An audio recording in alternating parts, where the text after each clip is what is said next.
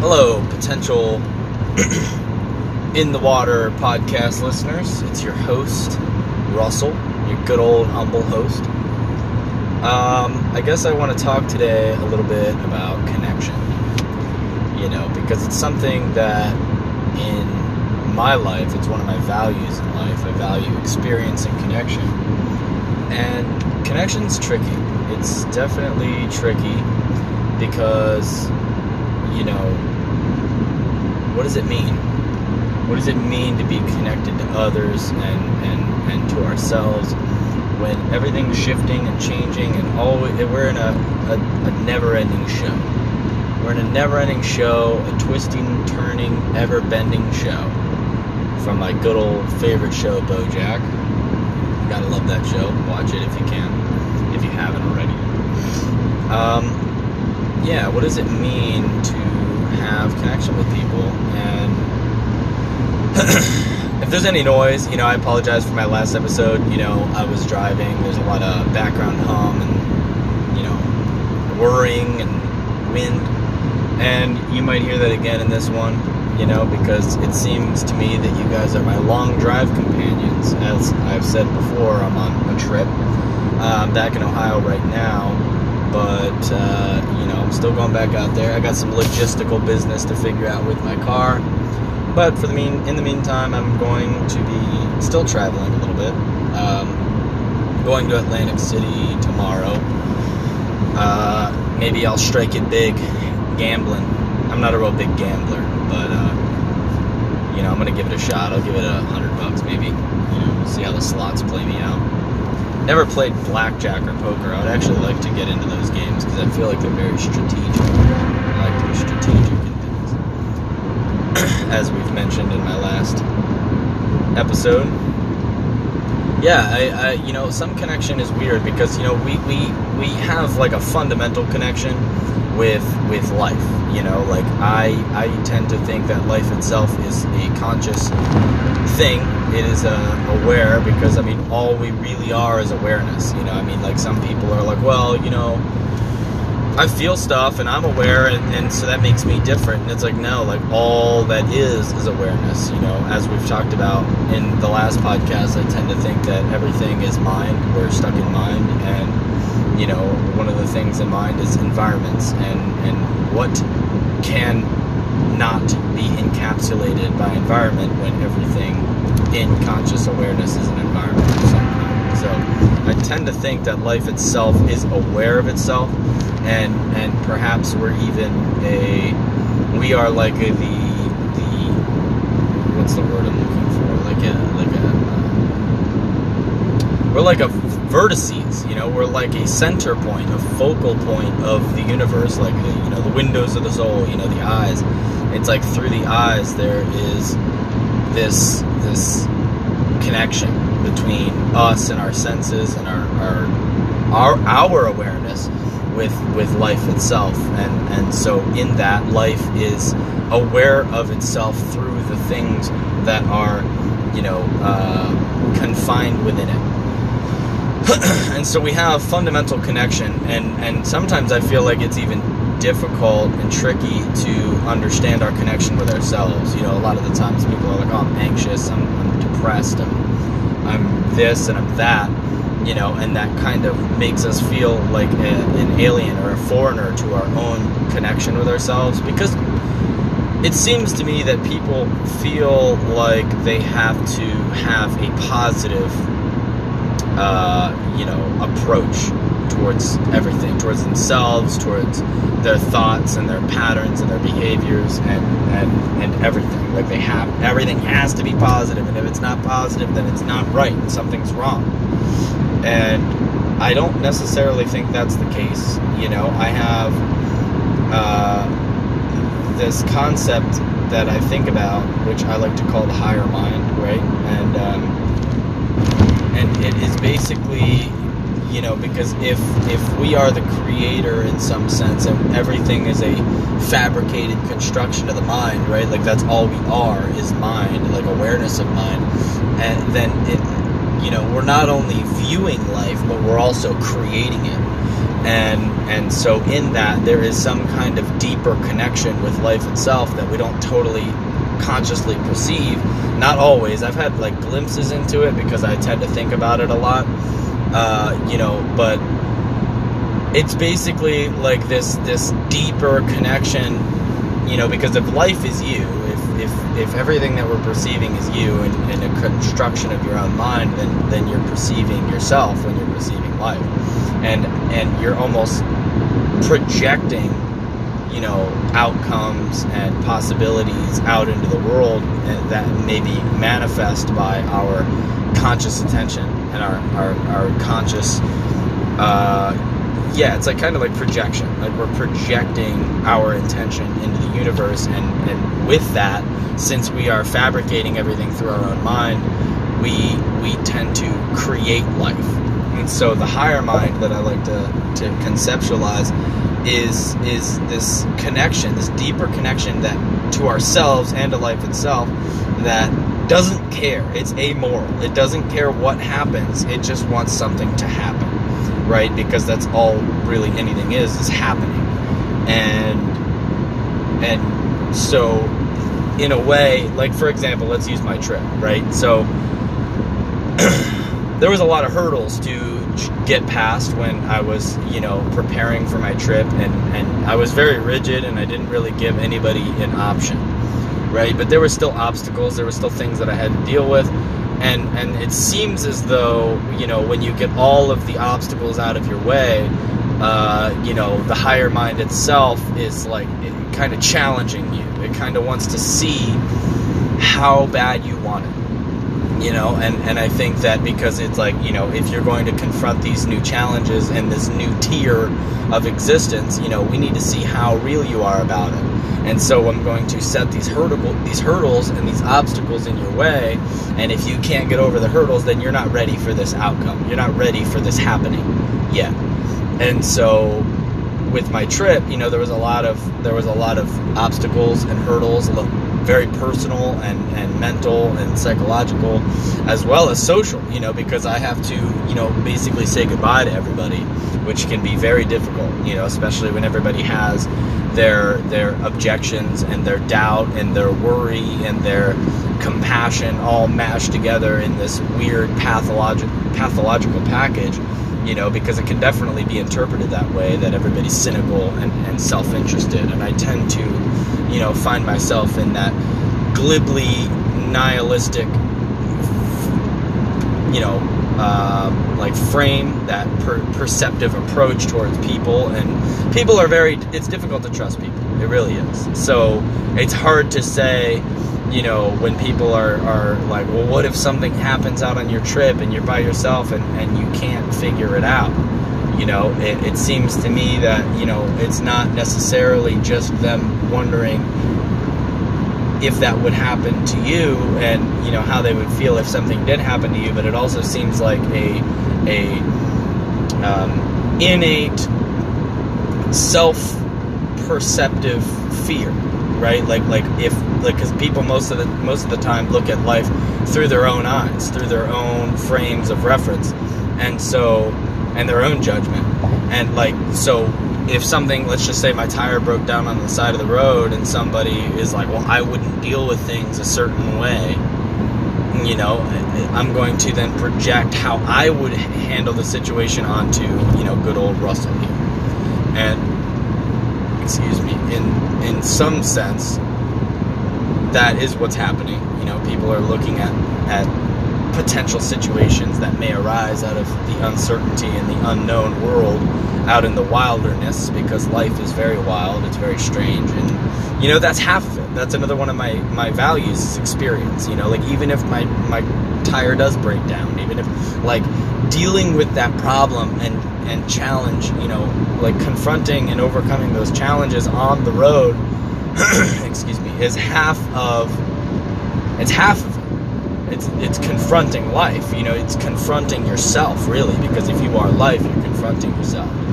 So, which is very difficult, holding a mirror up to yourself is not an easy thing to do. And so that comes in the form of doubt. People come and, you know, when people are expressing their concerns about you doing something in your life that, you know, nobody really knows. As I said in my last episode, nobody really knows anything, right? I don't know what, I know there are, you know, very many potential variables that can happen, you know, but I don't know if they will.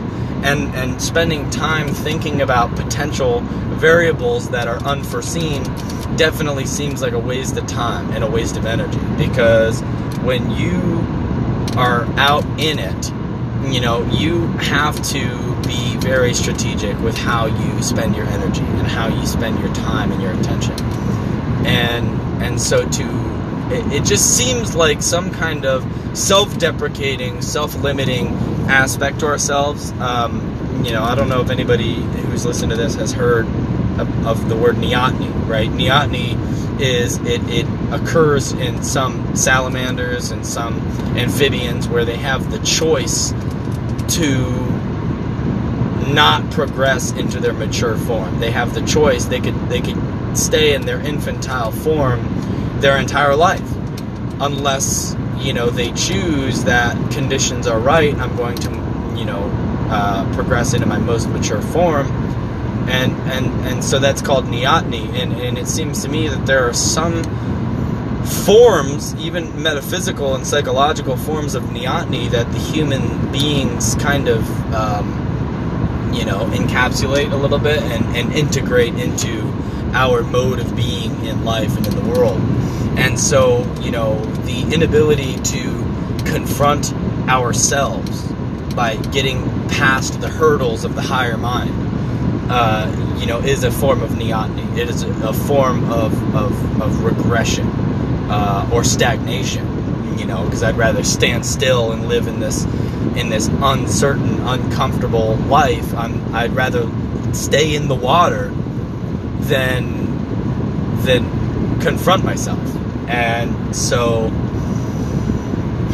yeah, with the higher mind, because I was giving an example, you know, with the hurdles, right? So people kind of project their own neotenous, infantile fears and self-limitation onto others in this very indirect way that is manifested and perceived by most and the majority of people as compassion, as you know, recognition for caring for somebody.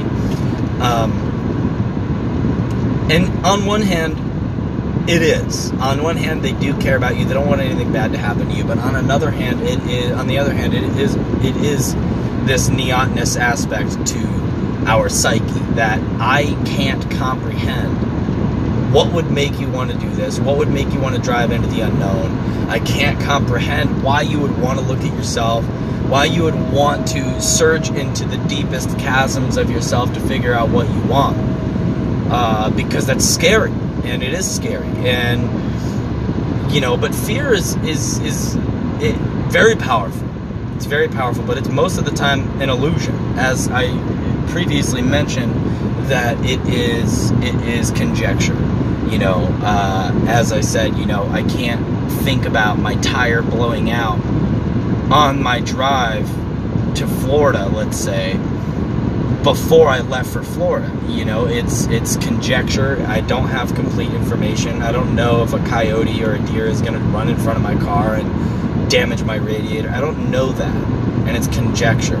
So to have this self-limiting aspect of our psyche actually hinder our ability to, you know, face those fears and to go into the unknown and to face the higher mind and face yourself, is a form of neoteny in my opinion. And you know, so it is definitely, you know, doubt from other people is definitely one of those hurdles that you have to confront when you choose to make a big change, you know, because it is a choice. And you know, I like to look at a lot of things symbolically, right? Like I tend to look at religious language and like the Bible and, you know, the Bhagavad Gita and, you know, all these other and Buddhism and Now, Buddhism is different a little bit because it's more of a practice than it is what's the word? It's more of a practice than it is a study, right? Like, the Bible is a study, the Quran is a study. It's not a practice. It's not something that you practice. Buddhism and doing like holotropic breathing and meditation is a practice. It's something that invites the individual to, go into the deeper aspects of themselves without going on a trip. It calls for you to search inward, look inward, breathe, focus on your breath, focus on what you are, focus on what's happening, right? Because that's all anything is. And so, I definitely don't dismiss religious language, but I tend to look at certain religious language, and especially religious study, in the form of an allegorical, symbolic representation of the human experience and the human condition. And so I love that. And I got to stop with those disfluencies. I got to be a little more certain with my language. But I tend to look at religious language through a symbolic lens. There it is again. But, we're all just going through the motions. So I tend to look at everything, or I tend to attempt to look at a lot of aspects of life through a symbolic lens. And so, especially with like connection, right? Like, because there's many different forms of connection. There's connection between, yourself and life, which is the fundamental connection. There's no separation. There's no getting out of life. There's no way out. You're in it. Your cards, you're playing a card game, and all the cards are in it. You're in. You're locked in, and you have no choice. And that's life. And you have the connection with life in that sense, where you're all in and there's no way out. You have the connection with your family and the people closest to you, and you have the connection with a spouse or a girlfriend or a boyfriend, or, and you have the connection with your children.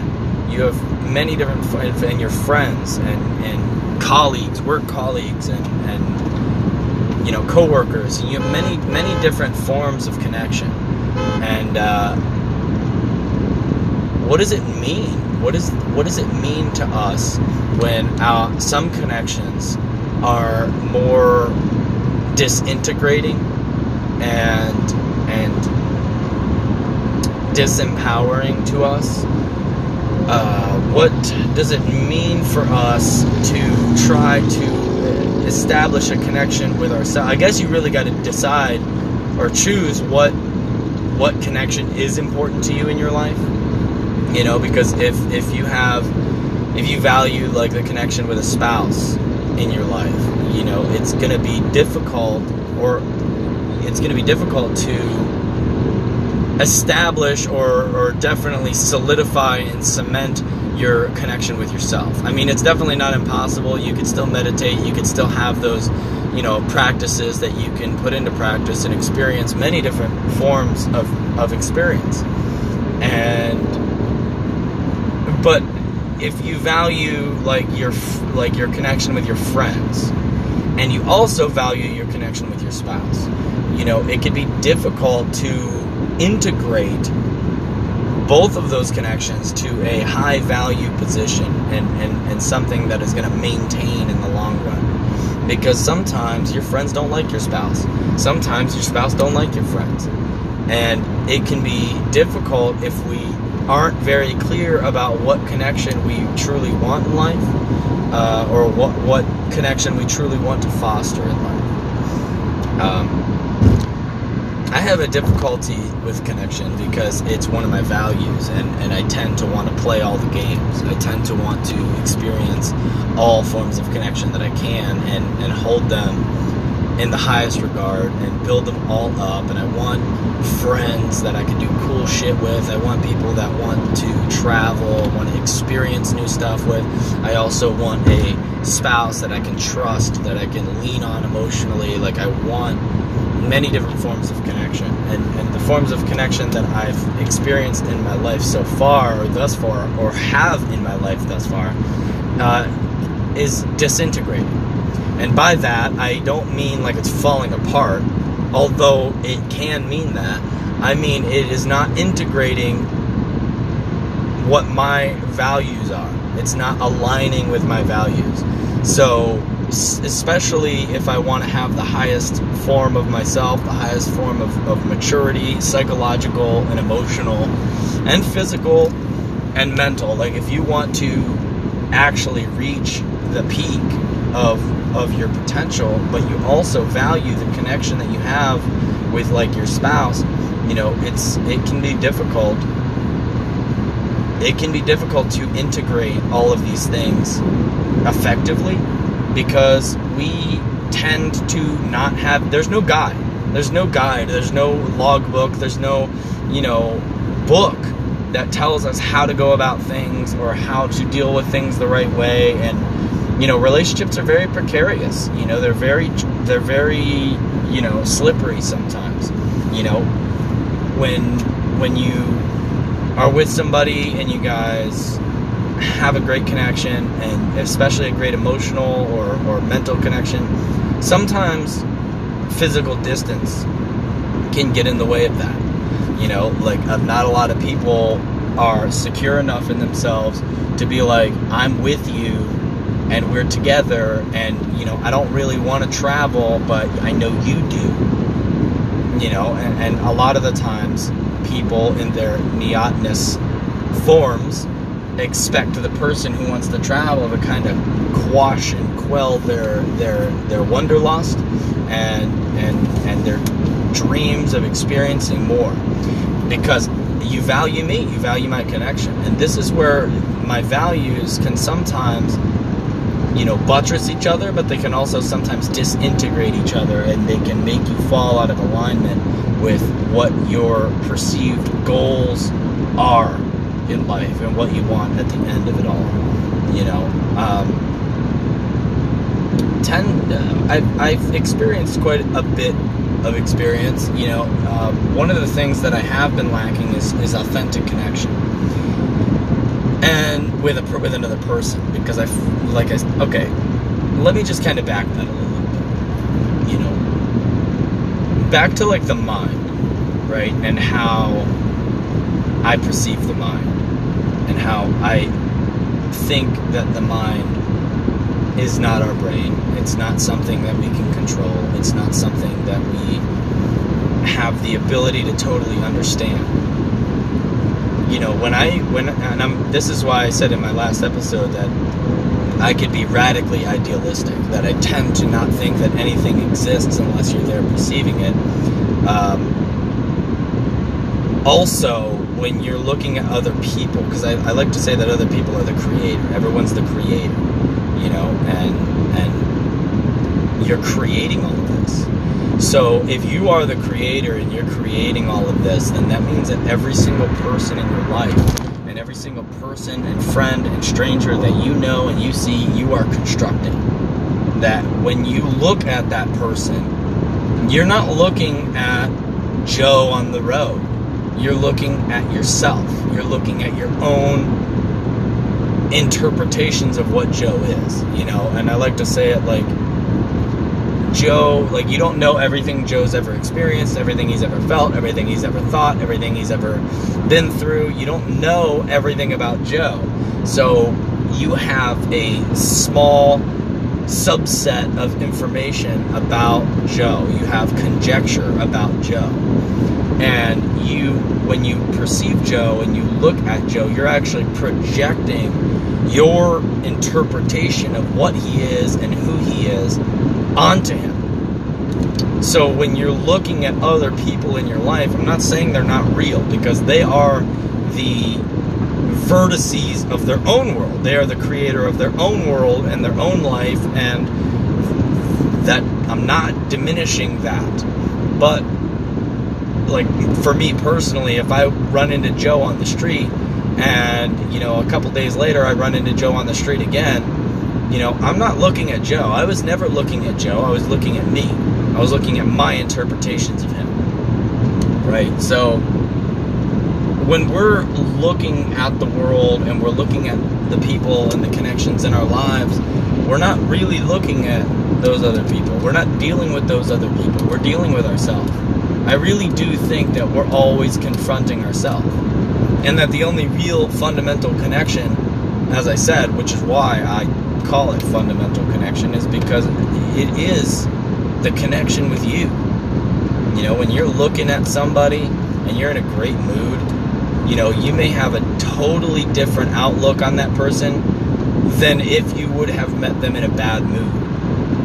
You might, you know, write them off or be shitty to them, or even if, like, you met somebody and you were in a bad mood and, you know, blah, blah, blah, and they stayed in your life and they remained in your life, you may have a bitter taste in your mouth about that person because of how you felt when you met that person, when you constructed that person in your mind. But that's you. These are we're really dealing with the turbulent aspects of our mind and our emotions when we're dealing with our connections with people. And that's why I tend to think that a journey of personal growth is the most difficult. You know, I mean, you can have career growth and it can be very fruitful and it can be very beautiful, and, you know, you could sustain a life with that. You could sustain a family and you could do what you feel you need to do in life with that. But trying to grow and understand yourself and have immense personal growth can be very difficult, because human beings are by nature very contradictory. We're very difficult creatures in the ambience of the fabrication of our own mind. And it's odd to me that I want to kind of point out the fact that, you know, I'm talking about connection, and if let's just pretend that everything I'm saying is true, that, you know, there is some deeper aspect of our mind called the higher mind. It's beyond our unconscious. It's something that we don't perceive, but it is us setting everything up and creating everything and constructing everything. If there is some connection to that we don't totally perceive, then how can we even begin to understand our disconnection? The disconnection to life, alienation, you know, feelings of very powerful alienation that many people feel. Many people feel alienated from life, alienated from nature, alienated from their friends and family and their kin. And how can we begin to understand connection when we can barely understand our disconnection and disassociation with it? Because fundamentally, if everything I'm saying is true, then really it's the disconnection in ourselves that creates the turbulence in our connection to everything else. Because you are everything else. You are everything else. So if you're turbulent within yourself, within your own personal growth and your own personal goals, then it very well may manifest that you are turbulent in all other aspects of your life.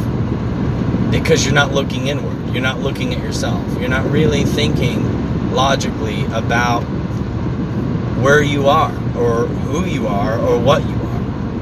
And those are all crazy mystical questions that people have been asking since the dawn of time. So I'm not expecting anybody, including myself, to even begin to answer those questions. We're just spitballing ideas. But it really kind of sheds a little bit of light on connection and disconnection. Is there is the balance, the polarity, the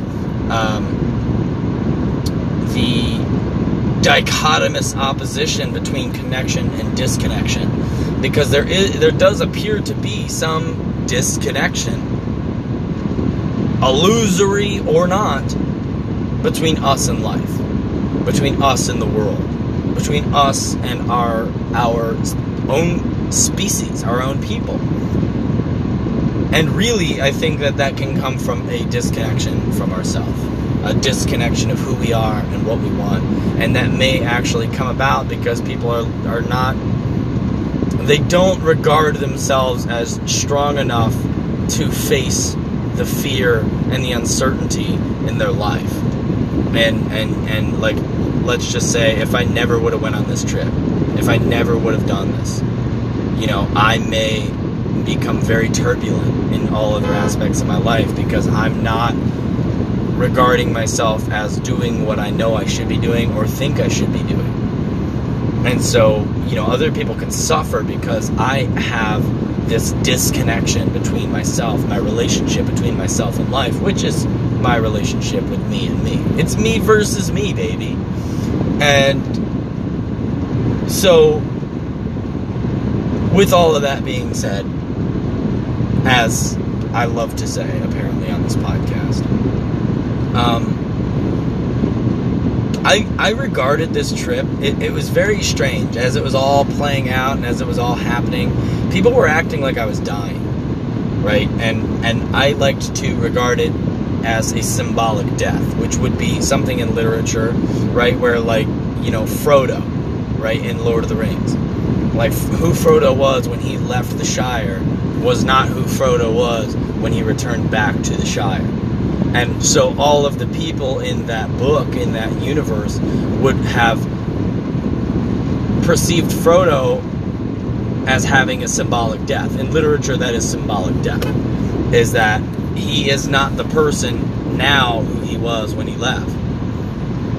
And people were, and I was telling my friend quite a bit, actually, when this was all happening, that people, this is a symbolic death. And that's why people were aggrieved. People were grieving the loss of me. I was still around. I was still there.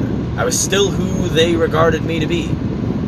But it was still a symbolic death, and people were grieving in their own ways. They were dealing with it in their own ways. And to a degree, I understand that, because a symbolic death in the form of, like, a loved one, someone nearby, somebody that you're close with or you regard yourself to be close with, for them, like, I recognize, like, let's just say I'm somebody in my family who was acting as though I was dying. You know, they, in their reality, who I am, the Frodo before the Shire, was Russell, who worked at a factory, who, you know, lived on this street in, you know, this city in Ohio. Like, all of these things are what make up how people perceive me, because, like I was saying a little bit ago, people project their own conjecture of what you are onto you. And so, in a way, when they were regarding my leaving as a symbolic death, they were regarding their own symbolic death. Because how does my connection with this person, who is totally acting uncharacteristic and uprooting and getting rid of all of their security, what does that mean for me? What does that mean for me when he leaves? Who will I be if I don't hit him up on every Thursday, or we go out to eat at a restaurant every Saturday? Like, if that's not there, what will I do then? Who will I be then? And so it is a symbolic death, not only for me, but for that person. Because, as I said, every individual is the creator, and they're all dealing with the ambience of their own mind, the turbulent water of their own mind. and it really comes down to connection. It comes down to connection, because just because I was the one acting in this very difficult to deal with way doesn't mean it didn't affect people. Doesn't mean it didn't ripple outward. And so the connection is there. Like how my decisions and my choices are plucking other people's strings in their own life and in their own mind. And so the connection that we have in life and with other people is very real. It's very real, and I think it's very powerful, and it goes way beyond our levels of comprehension. There's no way that I would have known when I first made this choice how much it would have changed things, how much it would have, caused people to rethink and reassess and reconfigure themselves and their own minds and their own lives. And we all have that effect. We are all very much more powerful than we even realize. And it only takes one choice to become aware of that. I implore you to do something that you've always wanted to do. And no matter what cost, no matter what it comes at the cost of, because like I said, I feel like this, where I'm at now, came at the cost of somebody very important to me. And that's not easy. It's not easy to deal with the loss of that connection. But at the same time, we're still in the water. Things can still work out for us in the future. We never know how it's going to turn, because it's an ever-changing, ever-bending show, as said by BoJack Horseman, maybe. Best scene, by the way, my favorite scene in that show is Showstopper, the episode Showstopper. I think it's season 5. Not sure. Best part. I love that part. But it is. It's an ever-turning, ever-changing, ever-bending show. And the audience is everyone you know, my friend. Because this is all a play. This is all a construction. This is all something that we are creating in our mind. But the connection is real. Because the connection between you and you is real. It's very real. So how do we deal with connection? How do we deal with connection that's more powerful than we imagine? I'm going to touch a little bit on what happened a couple months ago. A couple months before I, had this entanglement with my previous lady friend. I have this friend that I grew up with. I've known her for 10 years. And I never would have known the connection that we had. We went 5 years without talking. And, it's like, oh, well, then you didn't really know her for 10 years. It's like, okay, I'll give you that. I've known her for 5 years. How about that? And she came back into my life about a year ago. We started talking, and it was as if no time had passed at all. Which, you know what they say about that. But I realized that she was just like me. She was like my doppelganger. She was like my I didn't want to put words to it. People kept trying to tell me what it was, and they tried to tell me what they perceived it was. But it wasn't that. It wasn't that. People were like, oh, that's your twin flame. Oh, that's your soulmate. Oh, you're in love. You're this, you're that. And they kept trying to put it in a box. And how it felt to me was so transcendent. It was so much deeper than anything I experienced, any other connection that I experienced with somebody else. And I recognized, even at the time, I recognized that the intense and true depth of emotion that I felt for this person was within me. It was mine. That was like the depth of emotion that I was feeling was me. And everybody, and I kept pointing that out. It was the connection, not the girl. And everybody's like, oh, it's just a girl. You're getting all focused on the symbol. You're getting focused on the person. And I'm like, no, you are. I'm talking about the connection that I have with this person. And that's me. That's what I'm acknowledging. But it was this really crazy connection where I was telepathic. And if anything was going wrong with her, I would get this really powerful feeling to make sure she was okay. And, I would text her and be like, are you okay? And she would, eventually, if not immediately, she would reaffirm, no, it wasn't okay. And she actually used it. And this is where it's not like, oh, I'm reading into things. Because a lot of the times people try to tell me that I read into stuff, which I don't. Aside from my, deep contemplative aspect to myself, where I contemplate things very deeply. But with people, I feel like I'm very, very adept, at the very least, at reading social cues, reading people, like reading the signs, reading the writing on the wall. And this was not me reading into this, because she like reaffirmed it. One day I got this crazy, I was at work and I set up, my job, and I sat down and I started working, and I got this crazy sinking feeling, right? And it felt like my heart just fell to my stomach. And it sat there. I'm not really an anxious person. Like, I'm almost never anxious. I never feel anything like that. But I just felt like my heart rate, I actually checked it, was super high. I don't remember exactly what it was. I think it was like 110 beats per minute. And it was like I was sitting down. There's no reason that it should have been that high. Oh, high blood pressure. No, it wasn't that either, by the way. But for some reason, I felt like it had something to do with her. And I texted her, and she didn't respond. And several hours later, at like 8 p.m., I eventually got a hold of her, and she told me that at 8 o'clock, right around the time that I felt this sinking feeling, that she got into a car accident. And, she actually said, like, I swear you're telepathic. And I said, why? And she's like, every time something, like, I'm not okay, it's like you know it. And you text me and you make sure I'm okay, or you call me, and she, like, reaffirmed what I was feeling. It was weird. And it only got stronger as we continued to communicate. Like, I started to experience it all the time. And so it wasn't always bad either. Like, there was good ones, but I'm gonna kind of like, there was too many of them for me to like describe them. But there's all those disfluencies that keep saying which is annoying.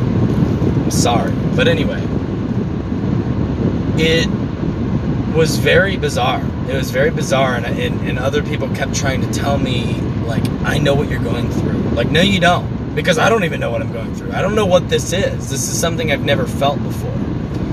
And, with her coming into my life, I realized that I never really cared about anybody. And I know that sounds shitty to say, because I have cared about people. But, like, a lot of the times, and if we look at ourselves and our own connections with people in our life, a lot of them are transactional. A lot of them are based around what we get from that person. Like, whether it's sexual stimulation or sexual gratification, or, even mental satisfaction and stimulation, or emotional. Like, it's always, like, based on what somebody's providing. Even if it's just their physical presence. Like, I just need you to be around. And if you're not there, if you're not around, which is actually like one of the things I was talking about with a spouse a little bit ago, is, sometimes people are very physically connected, and I have these deeper goals of travel, and it's like, I still want to be with you, I still value you as a spouse, and I want that connection with you that I have, but I have this insatiable wanderlust. And a lot of the times, like, distance and physical distance is a deal breaker. Physical distance can definitely, like, not many people can be like, oh, well, I love you, and I care about you, and I want you to do what you want to do, and I'll still be here. And that's very difficult for people. So, this connection that I had with this person seems to transcend time and space, because we went 5 years without talking, and as soon as we picked up, I realized who she was and how similar we are. We're like the same person in a different body, in a different gender. It's so weird. It's so weird as I learn more, as I'm around her more, and I like witness her doing things that I do that I've never seen anyone else do, or like behave and act, and I like to call it performing, because I like to perform. I like to be very like, I have a strange sense of humor, whatever.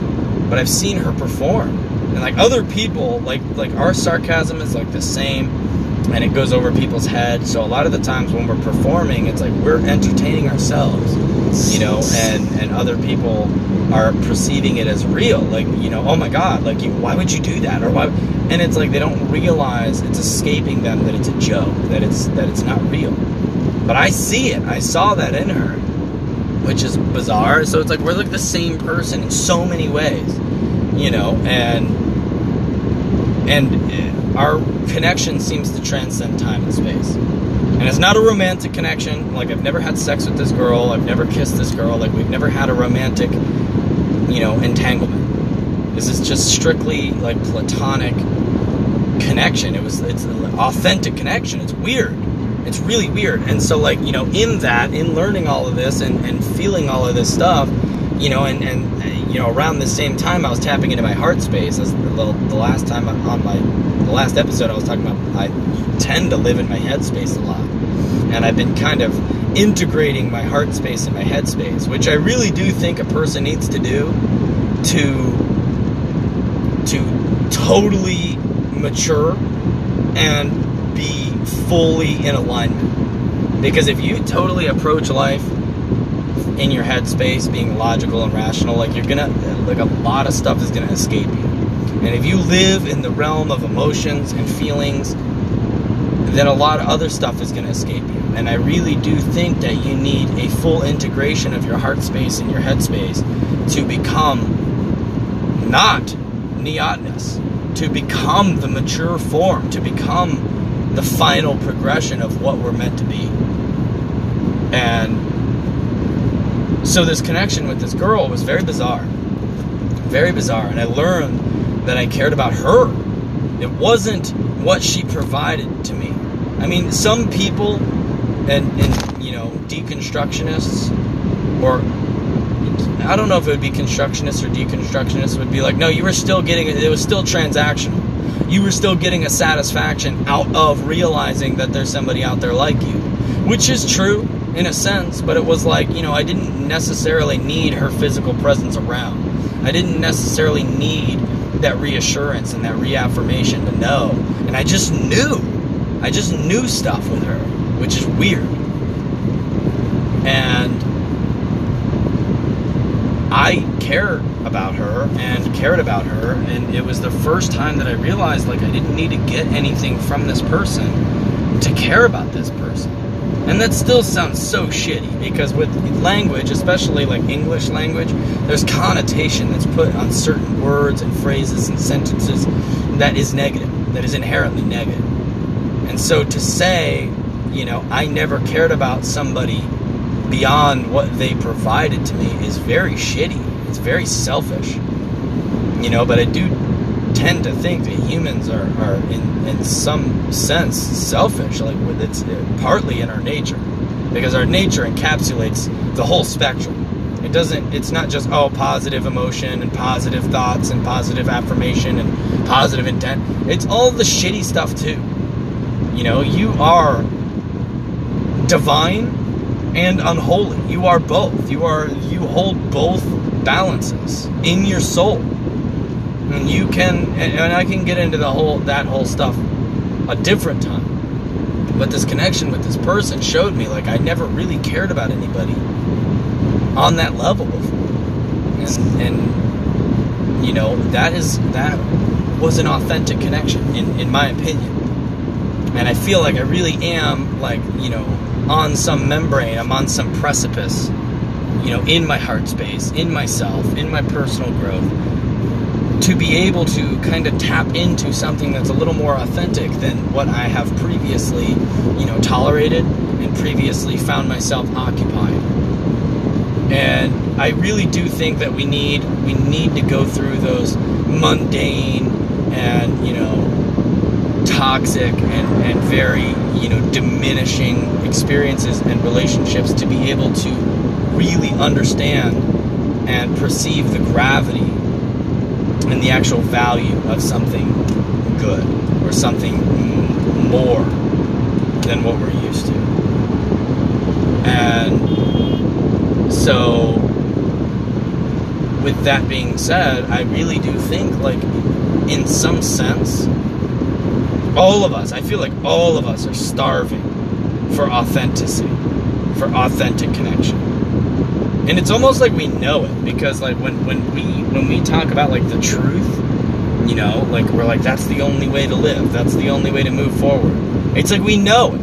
We know that the only way forward is through authenticity. The only way to truly grow into that final form and that final state of human conscious awareness maturity is through truth and authenticity. And I think that, with like what I'm doing on this journey in my travels, on my trip, it seems as though every time I'm searching something, like in a new experience, it's like I'm searching for something a little more authentic than the last thing that I felt, and then the last experience that I had. I'm not saying I didn't value the things that I felt and had in the past, but it definitely seems very listless. It seems like it escapes us. Authenticity, in some sense, escapes us and turns into mundanity. It turns mundane. Like if you get with, let's just say I got with this girl that I was talking about, then that crazy, deep, transcendent connection might become mundane because I might become used to it. I might become complacent with it. It might become comforting. It might become normal.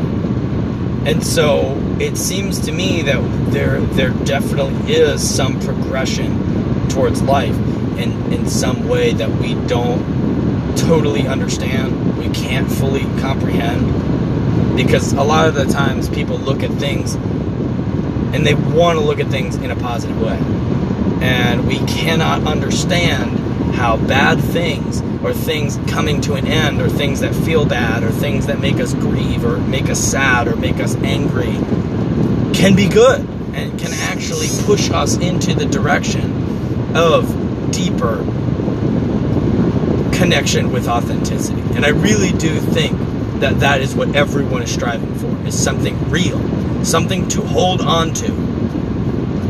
Because it seems as though life is always telling us, just let go. Just let go.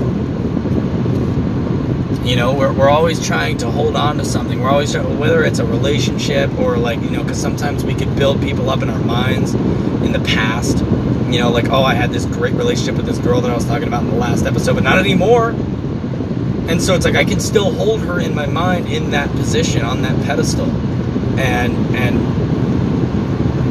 it seems as though life is trying to tell us, just let go. You're trying to create something with this person that's unsustainable, because that person is going to change, and that person is going to reorient themselves, and that person is eventually going to die, and so are you. And you need to just let go of trying to create something solid to hold on to, because people definitely clutch. People definitely cling. And it seems as though no matter what we're doing, we're trying to cling on to something that will outlast us. And life itself, or like I said at the beginning of this podcast, because this is about connection, the connection, it's you are telling yourself through life, let go, because nothing is permanent. You can't hold on to anything. And it's like smoke. Everything is like smoke. It's like trying to grab onto smoke. And I just really question connection. I question motivation. And I really don't think that anybody really knows what they want. I really don't. Nobody really knows what they want, because whenever they get to a point where they get what they want something else. Or I wanted to go on this trip so bad for so long, and it felt like a light at the end of the tunnel. And this is where it's crazy, and it becomes like meta connections, right? I have this connection with who I am right now, with this idea, this thing that I'm working towards, that is a light at the end of the tunnel. I have this and it helps everything become bearable. It helps everything become bearable. And so I had what seemed to be a light at the end of the tunnel when it comes to leaving, on my trip. And when I got there, when I was in the tunnel and I was exiting the tunnel, it didn't feel like there was a light at the end of the tunnel anymore. It didn't feel like that. It just suddenly changed. And so the connection that I had with that idea changed. And so there's meta connections, there's personal connections, there's connections with others, which I guess there's really only meta connections and personal connections, because everything and everyone in your life is you, in my perspective. So there's really the personal connection, and then there's meta connections, which actually can be kind of encapsulated within the personal connection. Because it all really comes back to you. No matter what, you are the final arbiter. It really comes back to you and how, emotionally turbulent you are, how mentally turbulent you are, and how I like to call it a perceptual frame, or a perceptual approach, right? Like as I mentioned earlier in the podcast, if you met somebody in a shitty mood, you might approach that person perceptually from now on in a negative light. And so we have these perceptual approaches towards life and towards people and towards ourselves. And we don't totally understand. We don't totally understand it. We don't know what we want because everything changes. Everything changes all the time. So, with that being said, we should just really reconsider our connection with ourselves and what we want and what we value and what we do and what we say. And we should really bring ourselves, or attempt to bring ourselves into alignment. Make everything that you do and say and think and feel in alignment. Make them work together. Make them buttress off of each other. Make them stronger off of each other and from each other. And then perhaps we can move into a newer stage of authenticity with ourselves. And that might not be easy. Like, you might have to admit some really scary, shitty things about yourself before you can move forward and become authentic right now with everybody in your life, especially yourself, because that is everybody in your life. And connection is very beautiful. It's very beautiful. Disconnection can be very difficult. And we need, I think, just to watch our disconnection and connection to the things that we give our attention to. And, I'm running out of time here, but, it's really cathartic, honestly, to just ramble on to this unknown, invisible army of people, potential listeners. I really do just feel like I could be myself and, express my own thoughts, and people are going to take it how they're going to take it, because I'm not going to pander. I'm not going to change my thoughts, because I definitely try to be integrated. I definitely try to be in alignment with what I say, think, do, feel. And that's not going to change. Nobody's going to change that. But it is really nice to have people potentially listening and relating to this, and maybe, even just reconsidering, just rethinking. I mean, we're all in this together. I like to call it mystery soup. We're in mystery soup together. Nobody knows what's happening. We're in the water. We're in the water together on the In the Water podcast. And until next time, peace.